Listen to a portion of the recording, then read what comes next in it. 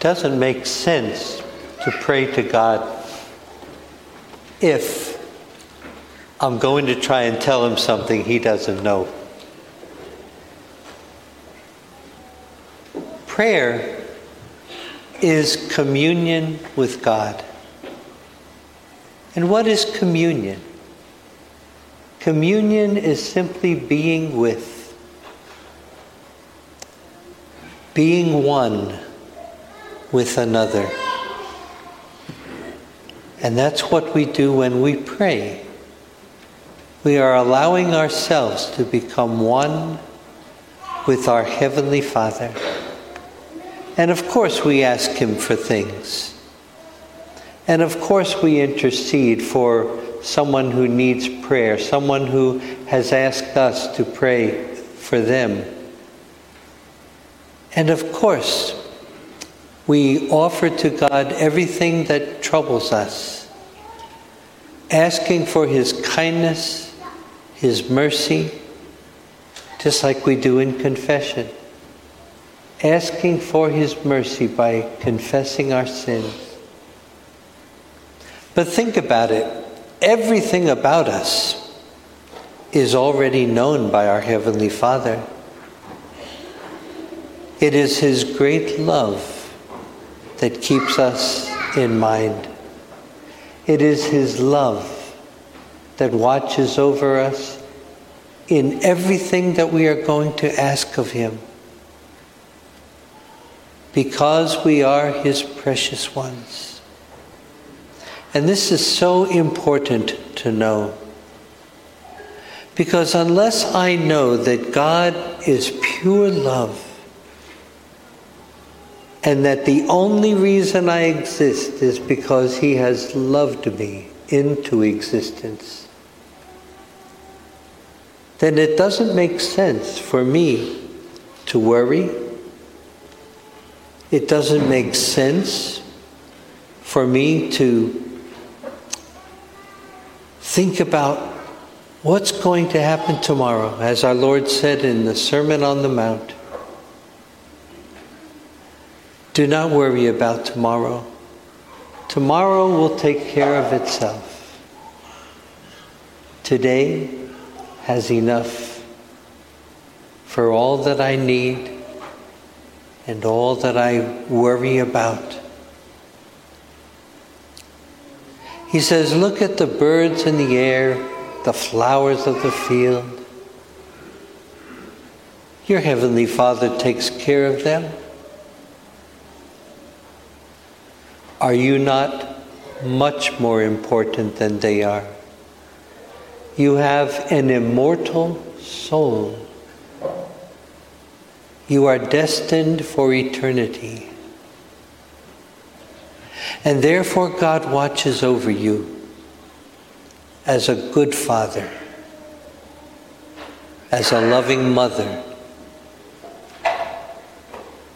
Our Heavenly Father is someone that we pray to simply to be in union with him. When our Lord would spend the entire night in prayer, the scriptures tell us, I wonder what he did. I wonder what he was doing. I wonder if he was asking his Father something,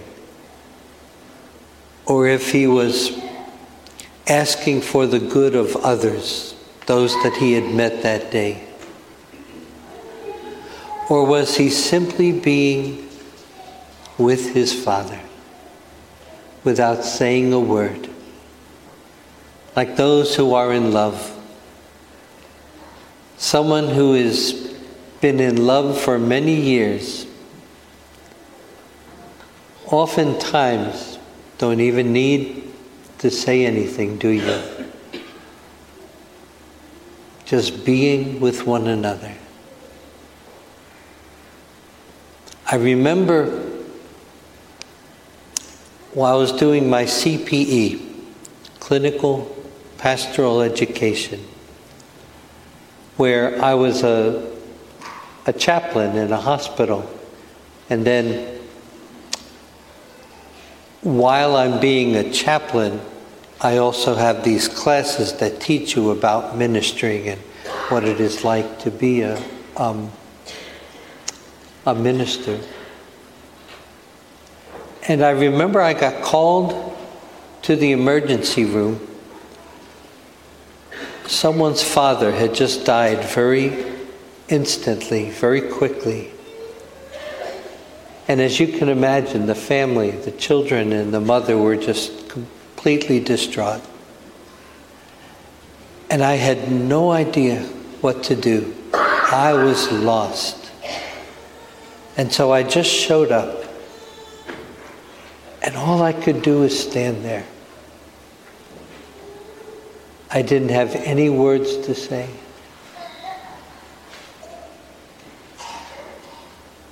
And I prayed to myself, asking God to watch over these people. And if I'm to say anything, tell me what to say.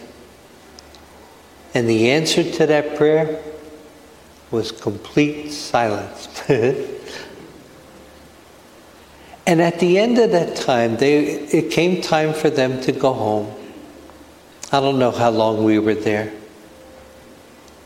And when we left there, the family thanked me profusely, as if I had done the greatest thing in the world for them.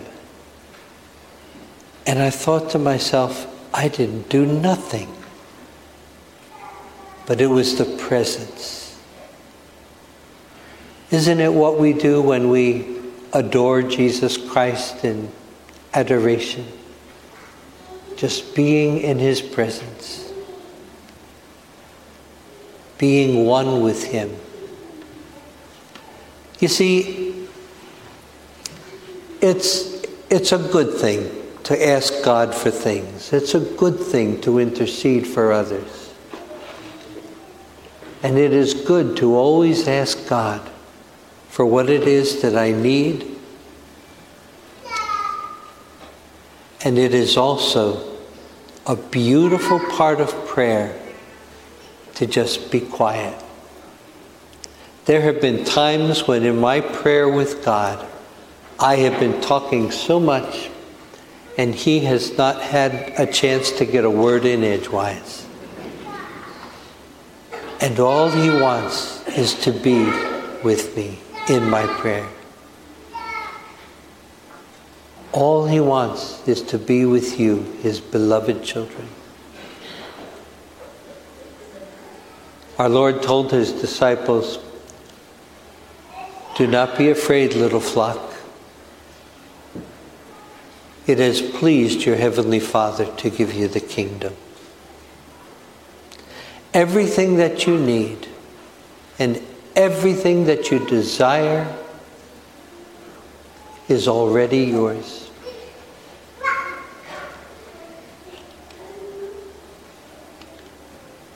Your Heavenly Father knows everything that you need. And that's why the Lord's Prayer is so beautiful. It kind of gives us an outline of how to pray. You know what you might want to try that's kind of interesting? When you go home, you spend a little time sitting down with a piece of paper and a pencil and write out the Lord's Prayer. Line by line. And just think about everything that you're writing. Do it slowly. And as you do so, you will see the treasure in this prayer that sometimes we just go through because it's part of Mass and it's something that we do all the time. Our Father who art in heaven, hallowed be thy name, thy kingdom come, thy will be done, etc. and etc. And suppose we were to take a good look at that prayer. Our Father, you are in heaven. May your name be held holy. And as we go through all of that prayer, what we see is that we are first offering to God his own majesty and glory. For we have nothing to offer God but ourselves. And oftentimes, what we offer him in ourselves is very little, if anything. We praise God for his glory. And yes, we ask him for the things that we need. Our Lord told us to ask him.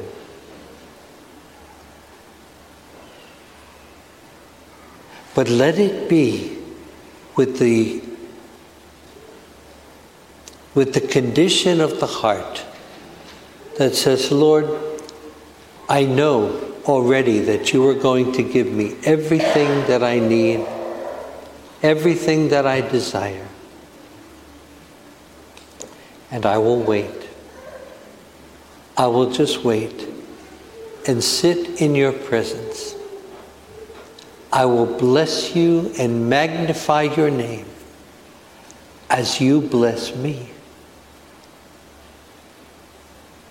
One of the most important things to remember when we pray is to release anything that I am holding against anyone else. That is the number one hindrance to prayer. If someone has wronged me, or if I am demanding my rights for something, I'm under the impression sometimes that I can expect recompense. I can expect my rights in justice to be fulfilled. The fact is, I deserve absolutely nothing. And anything that anyone will do against me is for me to simply say, Lord, I am yours, and I exist for your glory. Therefore, if anyone does anything to hurt me, I may have my feelings hurt, but that is something that I choose to do. You ever notice that? If you get upset with someone, isn't it something that you are choosing to do because you feel that you have been violated? My dear brothers and sisters, we own nothing. And yet we are completely engulfed in the love of our Heavenly Father. Let him be the one who guides your life. Let him be the one who settles an account that you have with someone else. And allow yourself to be simply a servant who is loved, and a servant who already owns everything in the universe because you belong to your Heavenly Father.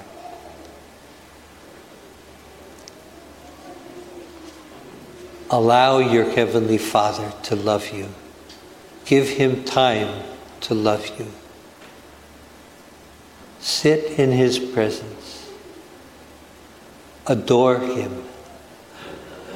And then anything else that happens, just say, oh well, it's all yours, Father, as I am all yours. I saw a beautiful bumper sticker one time. It said, God loves you. And underneath it said, whether you like it or not, you cannot derail the love that your Heavenly Father has for you. So accept it and live it. And let it nourish you and let it soothe and calm you when you are hurt. It's about time that Father Michael stops. Let us together profess our faith.